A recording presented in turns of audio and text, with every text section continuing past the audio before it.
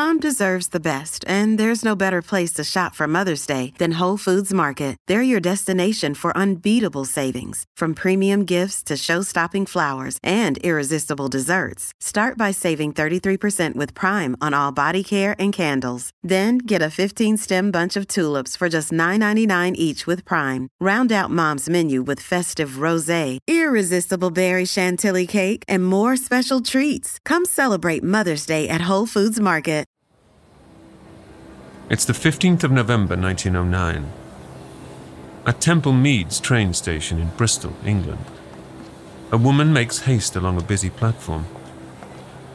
She waves away steam and porters looking for a tip. Her name is Teresa Garnett, although she often uses an alias. Garnett is wearing a black morning suit and a hat decorated with a rolled silk scarf. She's borrowed the smart outfit from a wealthy friend so that she blends in with the well-to-do crowd. She appears to be an ordinary lady passenger hurrying to catch a train.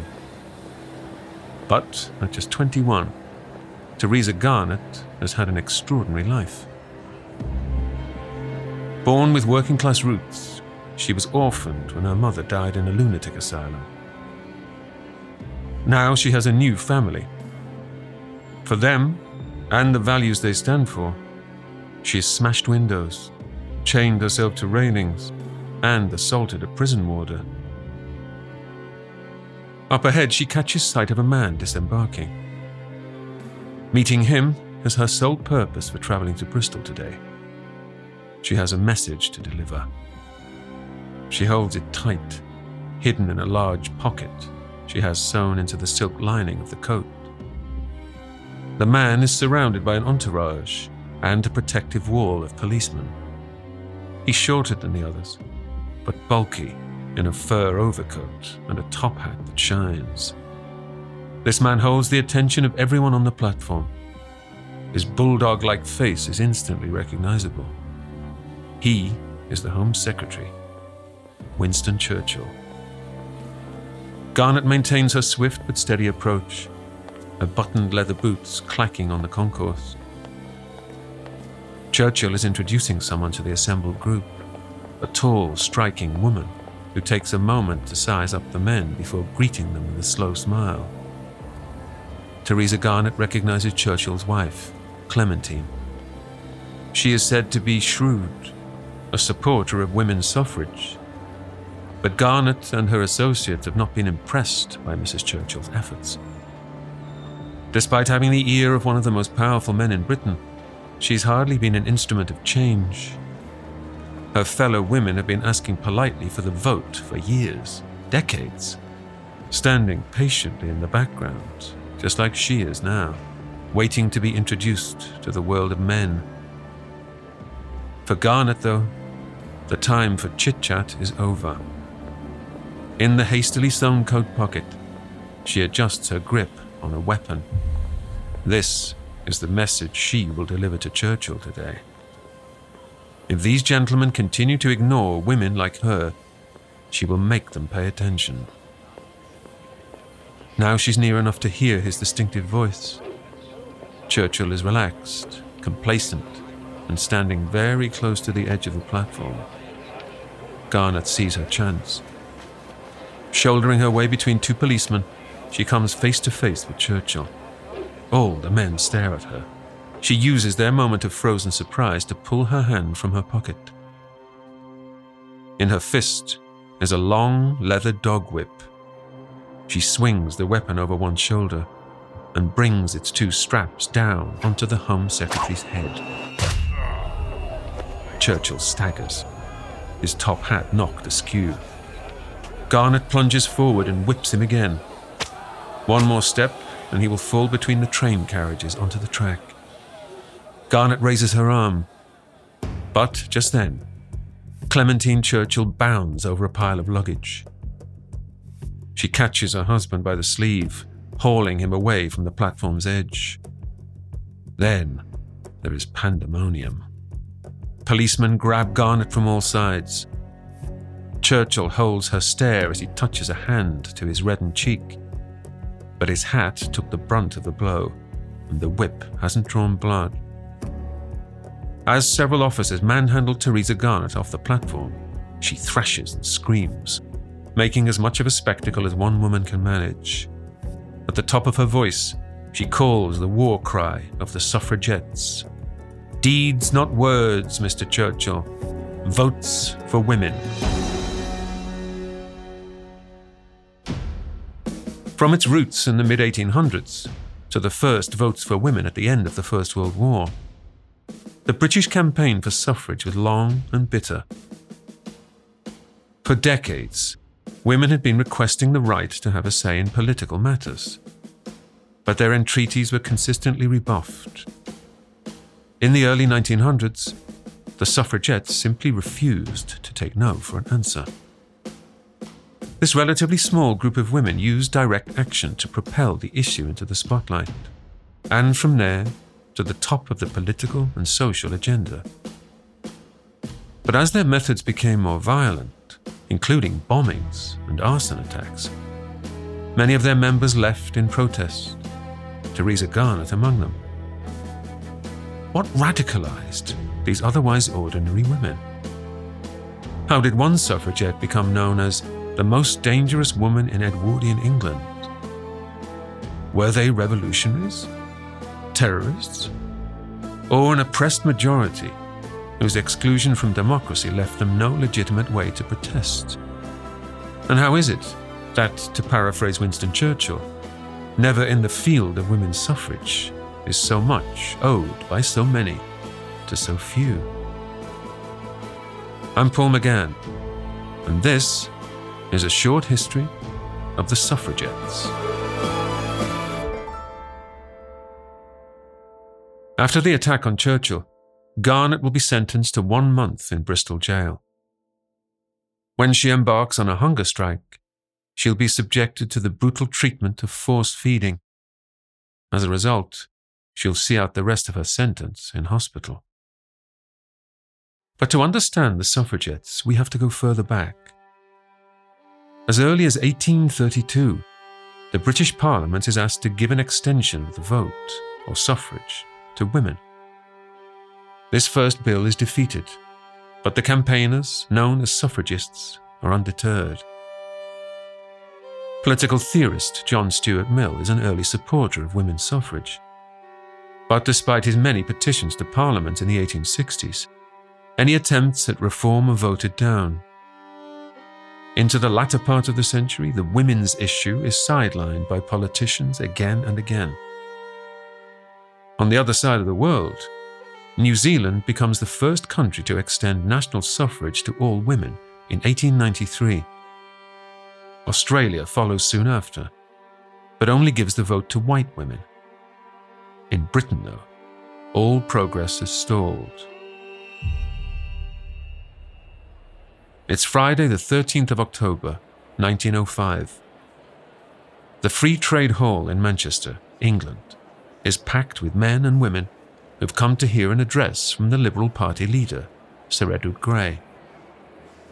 He's accompanied by a much younger Winston Churchill, still a rising star of the party, and as yet unfamiliar with the wrong end of a dog whip. In the audience are 2 women. Like Churchill, they are young and charismatic, and quickly gaining a reputation for themselves in politics, albeit in more limited circles. They are Christabel Pankhurst and her friend and colleague, Annie Kenney. Christabel is the daughter of 2 intellectuals. Her father is the barrister and prominent socialist Dr. Richard Pankhurst, and her mother is Emmeline Pankhurst, also a political activist.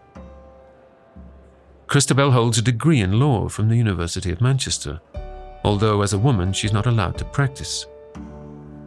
By contrast, Annie has a job in a cotton mill, where she's worked since the age of 10. She is one of 12 children, whose parents are trade unionists at the mill. Today, Annie and Christabel plan to confront the Liberal politicians. They want to know if the party's promise to deliver what they say will be government of the people by the people includes people who happen to be women. Christabel and her mother Emmeline have formed an organisation called the Women's Social and Political Union, or WSPU. They're not yet known as suffragettes. They're not very well known at all. But that will change today. The meeting gets underway. The men on the stage give speeches and invite questions from the audience. Annie Kenney gets to her feet and asks if they will give votes to women. The politicians ignore her. They ask if there are any other questions. Annie tries again, but she's pushed down into her seat by members of the audience. Annie and Christabel share a look that says it is time for Plan B. Annie pulls from her sleeve a banner in the purple, green and white colours of the WSPU. It's painted with the words, "Will you give votes for women?" But as they unfurl the sign, they find it's too long. So they hold up the part that reads, "Votes for Women." Later, this concise slogan, a demand rather than a question, will become their motto. Annie and Christabel barely have time to raise the banner before they're grabbed by several policemen and bundled outside the Free Trade Hall. But their protest is not over. When she left home that morning, Christabel promised her mother that she would sleep in prison that night. But you don't get arrested for merely disrupting a meeting. So as soon as her feet hit the pavement, Christabel squirms out of the policeman's grasp, turns in his arms, and spits in his face. You do get arrested for assaulting an officer of the law. This is the first militant act of the WSPU. When their case comes to court, Christabel and Annie are offered the chance to pay a fine instead of a custodial sentence. They refuse, and they're sent to Strangeways Prison. That night, Emmeline Pankhurst and her second daughter, Sylvia, hold a vigil for the prisoners in a nearby park. The court case has drawn a lot of attention, even press coverage. Emmeline addresses the crowd from the back of a truck. She says the WSPU are not lawbreakers, but lawmakers. They are engaged in a fight for their rights, and Christabel and Annie have just fired the first shot. I'm historian Ruth Goodman, host of Noiser's newest podcast, The Curious History of Your Home. I've spent my life investigating the hidden history of everyday objects. The vacuum cleaner in your cupboard, sleek and compact today, but when it was invented, it was literally powered by horses and took 4 to 6 people to operate. The minty fresh toothpaste by your sink. Well, if you lived in ancient Greece, you'd be washing your teeth with ground up bones and oyster shells. Double glazed windows? We owe those to a French king's odd fascination with oranges. The Curious History of Your Home explores the extraordinary in the ordinary. Listen to The Curious History of Your Home each Tuesday, wherever you get your podcasts. From award-winning podcasters Noiser, The Curious History of Your Home.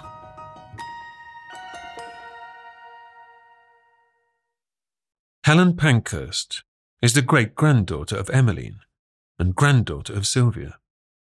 She is the author of a book named after another suffragette motto, Deeds Not Words, the story of women's rights, then and now.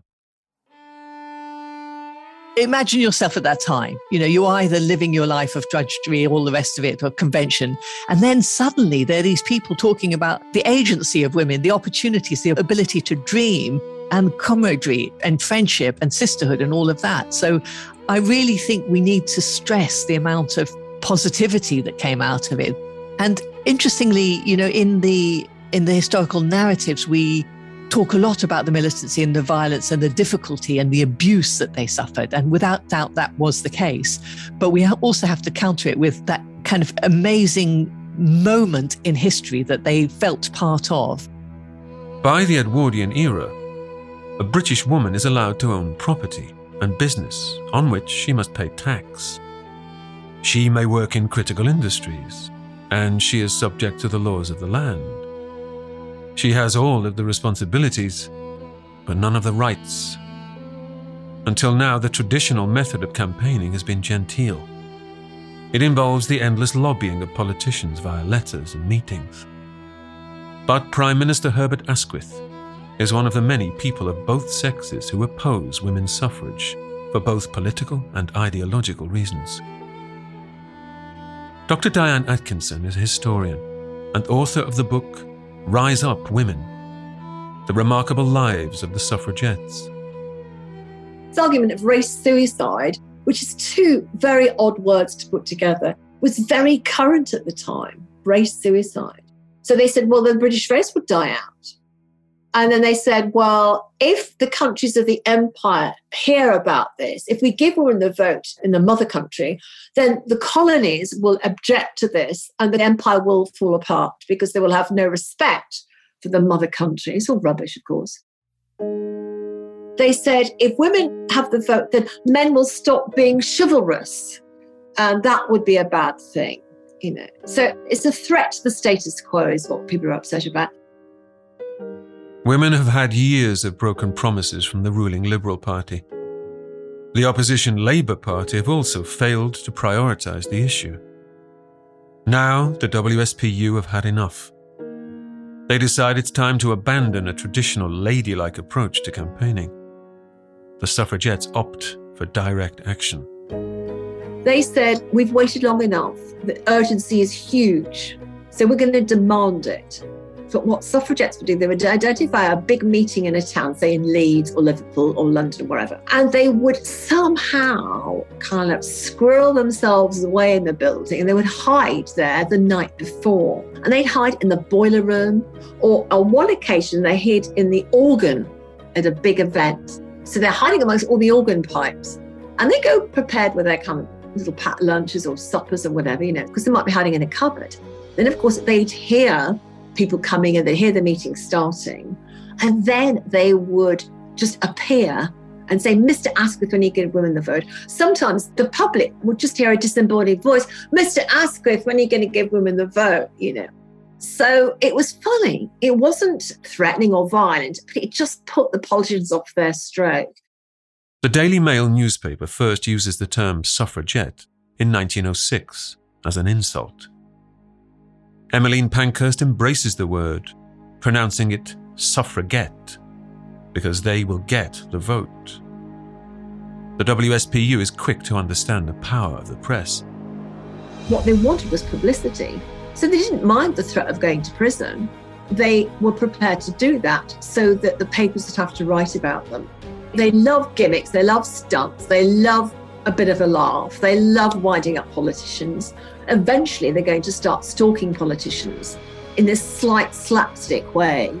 Or they would hide on golf courses where politicians would hang out the weekends, and they'd hide in bushes and they'd jump out and say, Mr. Asquith, when are you going to give women the vote? They just wait until they're lining up their shot and then they do that. So it's a huge laugh. But politicians hated it because they'd never had that before. They hated being humiliated. They hated the idea they might be henpecked. So it's a real affront to their dignity. But the suffragettes, this is one of the tactics they loved doing the most. And of course, this caused a great deal of annoyance. But it worked. It worked because they got a lot of press coverage.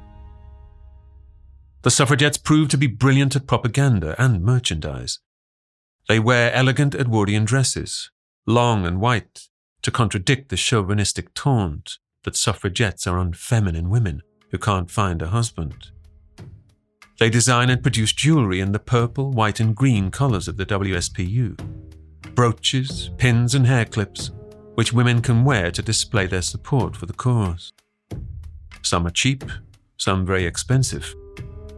The suffragettes attract women of all backgrounds and social classes, so they cater for every budget. Some items are bold, some subtle. Many women have to hide their badges under scarves because membership of the WSPU is enough to lose a woman her job. Teachers are sacked for attending WSPU meetings. Servants lose their positions when their mistresses find out that they're politically curious. Other suffragettes lose family and friends. But, despite the risk, more women flock to the cause, with or without the support of the men in their lives.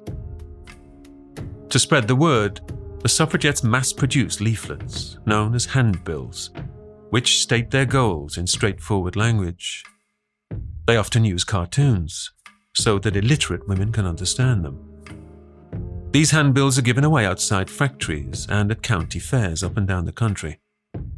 From the start, the WSPU is eager to bring working women into the fold. The absolute critical character in this was a woman called Annie Kenney, and she joined the WSPU in 1905. And she becomes like a poster girl for the suffragettes because she's often photographed quite deliberately in studios wearing her mill clothes that she wore to the factory, like a long dress or a skirt, and her shawl over her head to keep warm, and her clogs. And these photographs were collected and often shown. And other working women thought, oh, she's one of us. She's interesting. And they could identify with her. And her reach into working class communities was immense. She becomes a very senior member of the organisation. She's like the number 3 in the hierarchy. So from very humble background, this enables her to reach out, recruit women, and then get this fantastic recognition from the leadership and these huge promotions. And Annie Kenney was really important in the organisation right from the beginning, right to the outbreak of the First World War. She's huge. The diversity of the WSPU is remarkable, as women from all classes recognise its importance. They can only change their lives if their concerns are represented in Parliament. A key figure is Sophia Duleep Singh, Princess Sophia. The daughter of a deposed Indian Maharaja, Sophia grows up in England in the decadence of high society. Princess Sophia is a fashion icon. She cannot resist a party, a scandal, or a dare. She is said to be one of the first women to ride a bicycle. And her Pomeranians win top prize at the first meeting of Crofts, England's most famous dog show. She is an Edwardian it-girl. But everything changes when Princess Sophia becomes engaged in women's suffrage. She joins the WSPU and starts by giving out handbills on the street outside her home at Hampton Court Palace. But like many suffragettes, she finds unique and radical ways to protest. As part of the Women's Tax Resistance League, Sophia refuses to pay taxes to a government elected without votes for women. Her boycott leads to prosecution and bailiffs at the door of Hampton Court. Even this indignity is fed back into the suffragettes' PR machine. Eventually, bailiffs seize Sophia's possessions to pay off her tax debts. Her furs, jewels, furniture, and other valuables are sold at auction. The WSPU then staged protests outside the auction house, shouting the slogan, "No vote, no tax." Every opportunity for press coverage is exploited. There really is no such thing as bad publicity as far as the WSPU are concerned. In 1909, 2 suffragettes called Daisy Solomon and Elspeth McClelland attempt to post themselves as human letters to the Prime Minister. For the price of a threepenny stamp, a telegraph messenger boy delivers the 2 women to the front door of 10 Downing Street. When they're refused entry, they're taken back to the sorting office as, in post office parlance, dead letters. Of course, there is a suffragette photographer on hand to record the entire event, and the image makes the front page of the Daily Mirror the next day. Prime Minister Herbert Asquith is said to be most amused by the incident, but still refuses to meet the women. A suffragette named Flora Drummond dreams up more dramatic stunts. She sails a boat up the River Thames through central London in order to shout at MPs on a private terrace of the Houses of Parliament. Her colleague, Elsie Hoey, dresses up as Joan of Arc and rides a white horse to greet suffragettes as they're released from prison. Another radical, Edith Garrett, tours the music halls. She gives demonstrations of martial arts that women can use in self-defense on the dangerous streets of London. The jiu-jitsu training of Edith Garrett will come into its own when events take a darker turn. As the Edwardian era enters its second decade, it is the WSPU leadership who are in need of personal protection. It's the 18th of November, 1910, a day that will become known as Black Friday. Rosa May Billinghurst is on her way to the Houses of Parliament. She navigates uneven pavements in her wheelchair that is decorated with the suffragette banner. Childhood polio left Rosa unable to walk. Now she is a prominent WSPU campaigner, a recognizable figure in her modified tricycle. Up ahead, Rosa sees Princess Sophia Dulip Singh walking alongside Emmeline Pankhurst and Annie Kenney. Some 300 women are on the march, in small groups, so they don't get arrested. The women are going to demand a meeting with the Prime Minister. Back in January, Asquith promised to back a so-called conciliation bill. It would have given the vote to around 1 million women. It was a meagre offering, and would only have enfranchised certain women according to their wealth and marital status. But Emmeline Pankhurst saw it as a step in the right direction, and agreed to suspend militant activities while the bill went through Parliament. 10 months later, though, when the conciliation bill was right on the cusp of becoming law, Asquith torpedoed it. Despite all his promises, the suffragette campaign is back where it started. Today, there is none of the usual singing of popular songs as the women march by. Rosa May Billinghurst knows it's easy to sing out of joy or sadness, or hope or defiance, and the suffragettes have sung all those songs over the years. But now, they're silenced by anger. There is only the steady rhythm of their boots and the thrum of Rosa's wheels. It's a chilly November morning, not a day for lingering outside. And yet, as the women approach Parliament Square, they see a throng of people. The railings are lined by uniformed policemen, armed with truncheons, and ready to stop the procession from reaching the Commons. There's also a crowd of onlookers, though the women don't yet realize that many of these are actually plainclothes police officers, brought in from the East End of London to bolster security. It comes as no surprise to Emmeline Pankhurst and her colleagues that Prime Minister Asquith refuses to meet a delegation of suffragettes. So the women try to force their way into the Houses of Parliament. This action is met with a swift and brutal response from the police. Soon there is only the sound of scrabbling feet, screams and shouts, and the thump of fists. Rosa is caught in the riot, unable to find a way out of the melee in her wheelchair. As she turns this way and that, she sees friends punched in the face, thrown into the path of police horses, attacked with batons. Suddenly, Rosa is moving backwards out of the fray, dragged by a policeman who grabs her wheelchair and pushes her down a side alley. As the officer looms over her, she realizes that the silent shadows are even more dangerous than a noisy riot. The policeman throws Rosa out of the tricycle onto the ground, twisting her arms behind her back and almost breaking her finger. In a particularly vindictive move, the officer steals the valves from her wheels, leaving the disabled woman stranded in the alleyway. Some eyewitnesses report that the policeman encourages bystanders to slash Rosa's tires with a knife. But even the hooligans who've joined the riot refuse to go that far. Shocked by the level of brutality, some actually step in to protect the stricken woman from further assaults by the policeman. The riot goes on for 6 hours. The suffragette headquarters at Caxton Hall becomes a triage point for injured women, many of whom are traumatized as well. There are numerous accounts of sexual violence from the police. At least 29 women lodge formal complaints about being molested by officers, although many more will later write about the abuse they suffered. They describe being grabbed by the chest, groped, or even swung round by their breasts. Some are kneed between the legs. Others are thrown bodily into a crowd of male onlookers. These men are told by the police that they are free to do as they wish with these difficult women. There is a sense of the protesters being taught a lesson, put in their place. By the end of the day, 4 men and 115 women are arrested.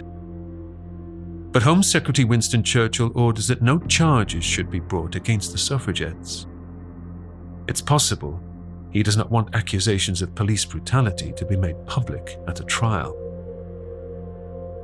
Black Friday is a watershed moment. The savagery hardens the suffragettes. They feel betrayed by politicians, abused by police. They have always been militant, but now they are willing to meet violence with violence. Mrs. Pankhurst, whose sister had been assaulted by the police on that day, Mary Clark, realised that this is really dangerous. And she said, this is too dangerous. Somebody will die. So we can't afford to try and press the government in this way. We can't go in these mass demonstrations to Parliament because it's too dangerous. The police have physically and sexually assaulted our women. It's unsafe. So what she says was, we'll go underground and we will wage a guerrilla war against this government. And that's what happens.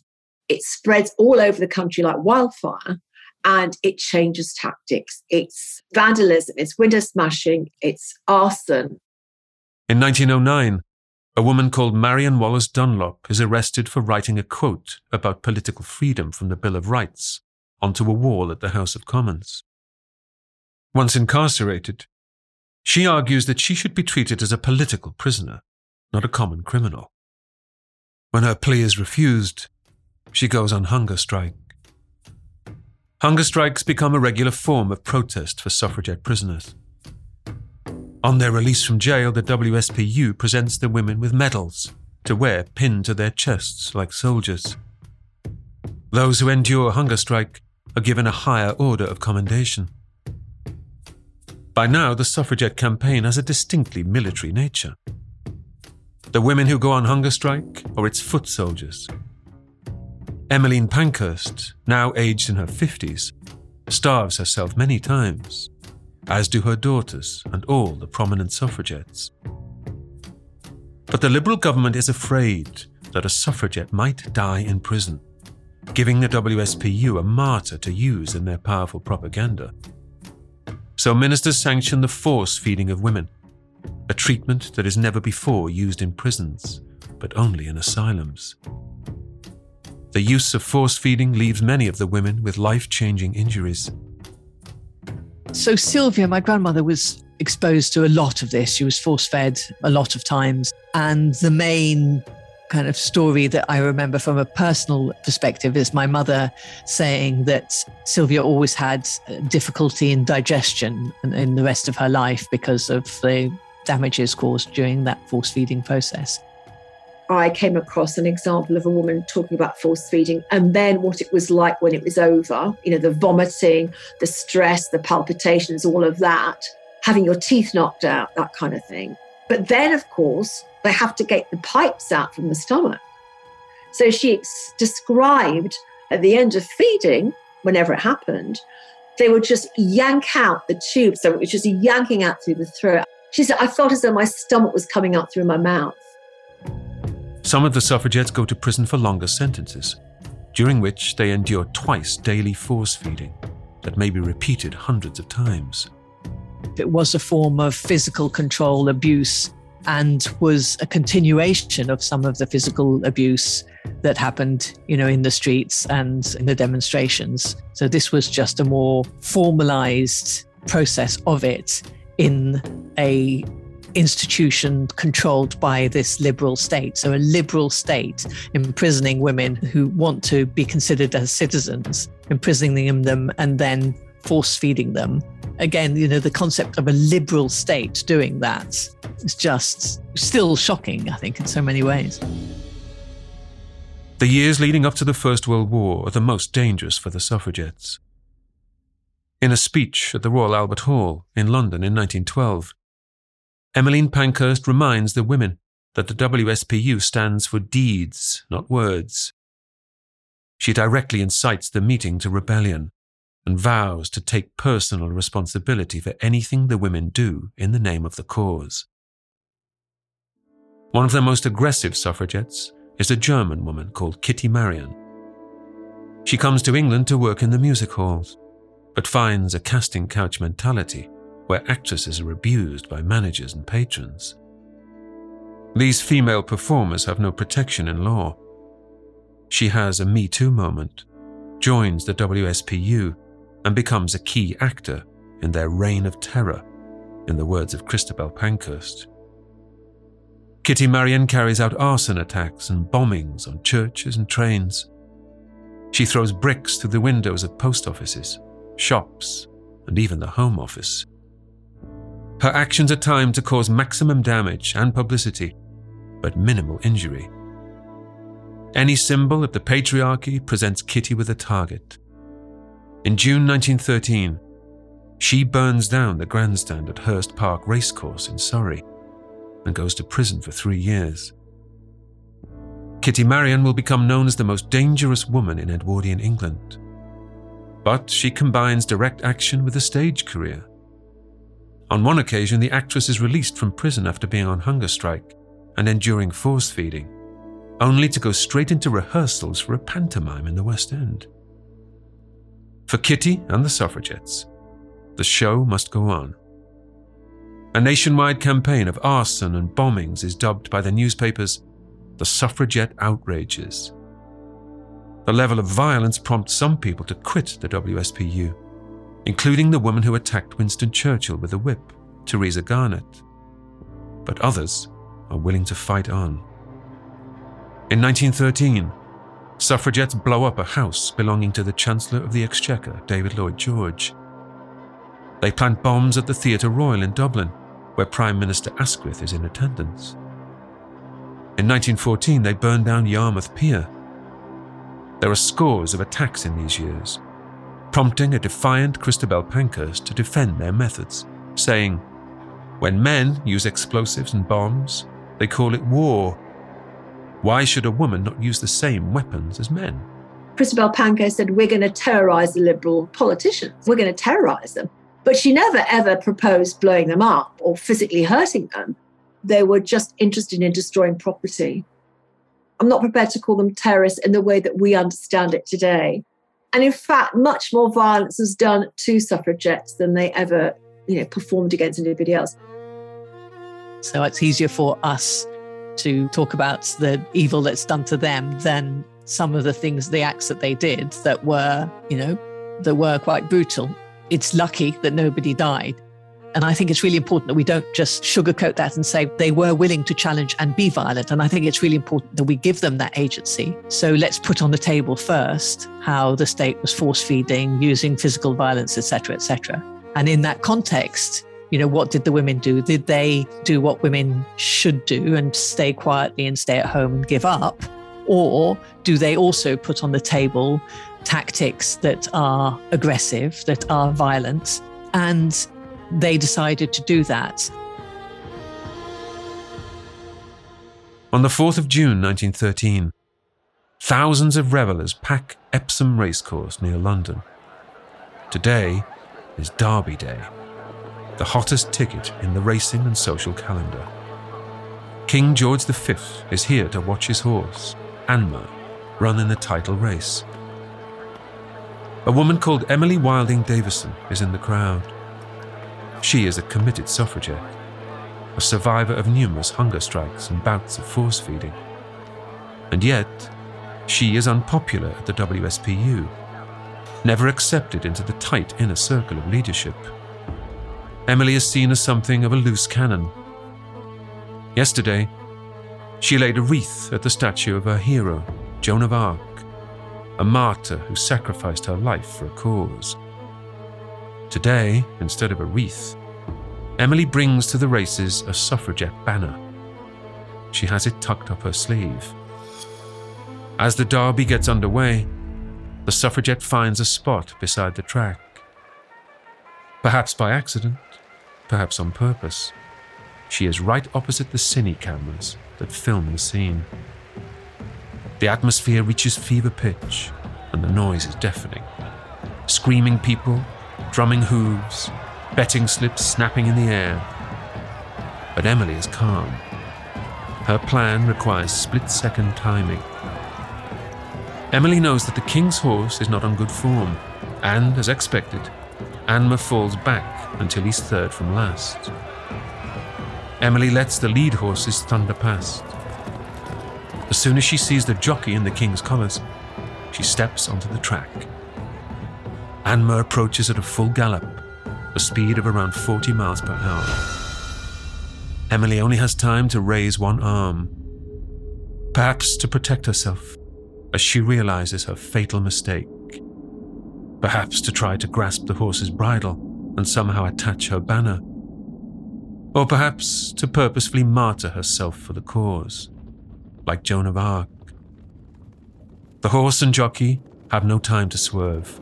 They slam into Emily. A slight figure in her white dress. The animal somersaults. The jockey is knocked unconscious. Emily goes under the hooves of the other horses and is kicked along the track like a child's lost balloon. Only the king's horse, Anmer, escapes relatively unscathed. His jockey, Bertie Jones, is badly injured. Even when he recovers physically, he is haunted by the incident, and years later will commit suicide. Emily is taken to hospital, where she dies 4 days later, surrounded by an honour guard of suffragettes. The death of Emily Wilding Davison is caught on camera and replayed around the world. It's the most shocking image of the women's suffrage campaign, and still its most famous. But it's also deeply divisive. Some in the movement hail Davison as a martyr. Others distance themselves, saying her rash act makes women appear unstable and unworthy of the vote. It wasn't an accident. You don't stand in front of a horse galloping towards you, I don't know how many miles an hour, weighing half a ton, and think you're not going to get hurt. She took that risk and was happy to take it. So in a way, she's a bit like a suicide bomber. In a way, she's standing in front of a horse and blowing the whole day up, if you like, spoiling it for the king and putting a lot of attention on the subject. I mean, Mrs. Pankhurst wasn't happy with her doing that. Nobody knew what she was going to do. And they saw it for what it was, which is the suicide bit. And it was successful. I think Emily Wilding Davison would be thrilled with how much we talk about her. She'd love the accolades that people have thrown at her, because I think she would feel happy to be recognised. So I think she probably gave her life quite happily, if you can say that, for the cause. Just over a year after Davison's death comes the outbreak of World War I.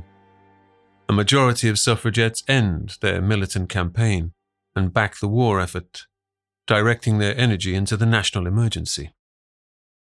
The war brings about unforeseen complications in the electoral process. Around 58% of British men are eligible to vote now, but only if they've been resident in the UK for 12 months prior to an election. This technicality means that millions of men will lose the vote simply because they've been posted overseas. The government fears an angry backlash from soldiers who heroically fought for their country only to be stripped of their civil rights when they return home. Therefore, before the war ends in 1918, the government passes the Representation of the People's Act.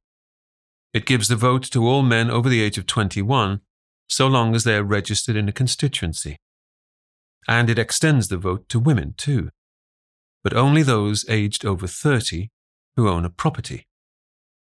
As a result, around 13 million men are now able to vote, compared to 8 million women who can go to the polls for the first time. The reason why 30 was chosen, allegedly, was that the politicians said, oh, well, women are just too giddy. The real reason was, of course, was that women were in the majority of the electorate. And with the huge war casualties, slightly more so, because about 830,000 British men were killed in the war. So going from no votes women to then suddenly having women in the majority of the electorate, I mean, that would just be too terrifying for words. It would be just too much of a seismic shift. The impact of World War I on women's suffrage has been much debated. It's a time of rapid social change, and in 4 years, people get used to seeing women carry out so-called men's roles, driving ambulances, manufacturing heavy weaponry, pushing ploughs. The work of women on the home front undermines the anti-suffrage argument that jobs are inherently gendered. But some say it's wrong to assume that the war did more for women's suffrage than a long and radical suffrage campaign. The reality is, without the war, you wouldn't have had a delay of another 4 years. Absolutely, that wouldn't have happened. So I think that the war delayed things. Also, if you look at who got the vote in terms of the war, it wasn't those women who were most active in the war effort. They were working class young women. They are not the women who got the votes. So that kind of logic that it was the women who were most involved in the war that got the vote doesn't really work. And so my argument would be that it's just a nice narrative from those who don't want to look at women's agency, let alone of difficult women's agency, to say that it's the war that gave women the vote. Soon after women over 30 are given the vote, they're also given the right to stand for Parliament. The first woman to be elected is a Northern Irish politician called Constance Markievicz. But in accordance with Sinn Féin party policy, she doesn't take up her seat. The first woman to enter the House of Commons as an MP is an American. On the 28th of November 1919, a glamorous woman walks along the platform at London Paddington Station. Her clothing is tasteful and well cut, a black coat and tricorn hat with a white fur stole. She wears many strings of pearls. If she's nervous about her first day in a new job, she doesn't show it. Nancy Astor is accustomed to moving in elite circles.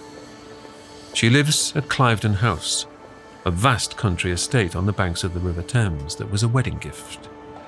And she's just been elected MP for Plymouth Sutton, a seat formerly held by her husband, Viscount Waldorf Astor. During her campaign, there were those who said that her extreme privilege means she's no more in touch with the issues facing working women than any of the men in government. But her easy charm and wit won her the election, and Nancy Astor arrives in London ready to make history. As she reaches the end of the platform, she hears an ugly din. A group of noisy women hang over the barrier, waving banners. Nancy Astor was not involved in the crusade for women's suffrage. She did not support either the moderates or militants, but she's well aware of the reputation of the suffragettes.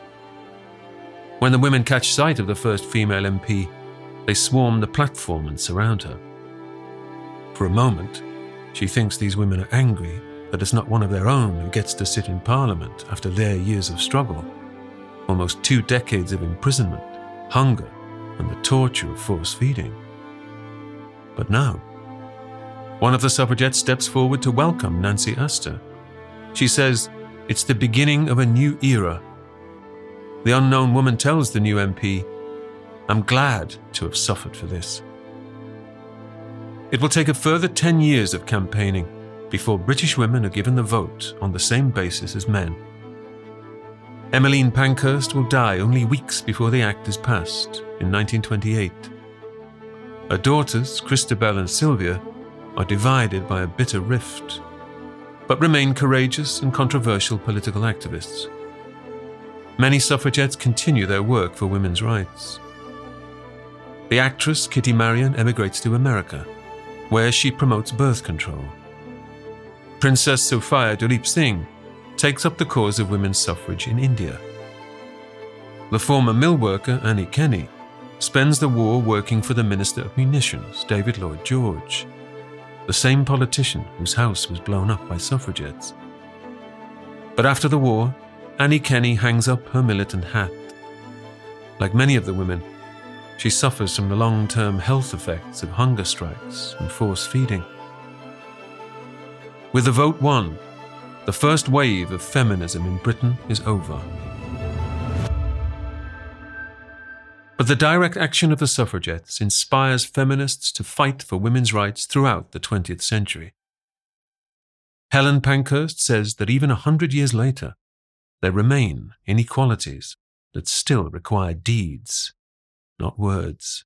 Women and girls are subject to all sorts of social curfews and physical curfews because of concern and worries about their own safety. And if you still have half the population that's concerned at that most basic level around the safety in ways that are just exactly like what they would have been 100 years ago. I mean, it's slightly morphing. The form of violence might look a little bit different, but we're still fundamentally in our bodies concerned about our safety. So how far have we moved if 100 years later that's still defining our lives? So I think they'd still be saying, come on, is this the best we can do? Next time on Short History Of, we'll bring you a short history of the Watergate scandal. There was a reason why he ordered the cover-up, and that was that Watergate was not an isolated event. It was a pattern of crimes and dirty tricks that had been carried out at his behest, some of which he knew a lot more about than he knew about the Watergate. And frequently, these crimes had been carried out by the very same people that broke into the Watergate. So Nixon had reason to fear that if he allowed a sort of unfettered, honest investigation of the Watergate, then all these other crimes would come to light during the period leading up to, the election. And he couldn't risk that. That's next time on Short History Of.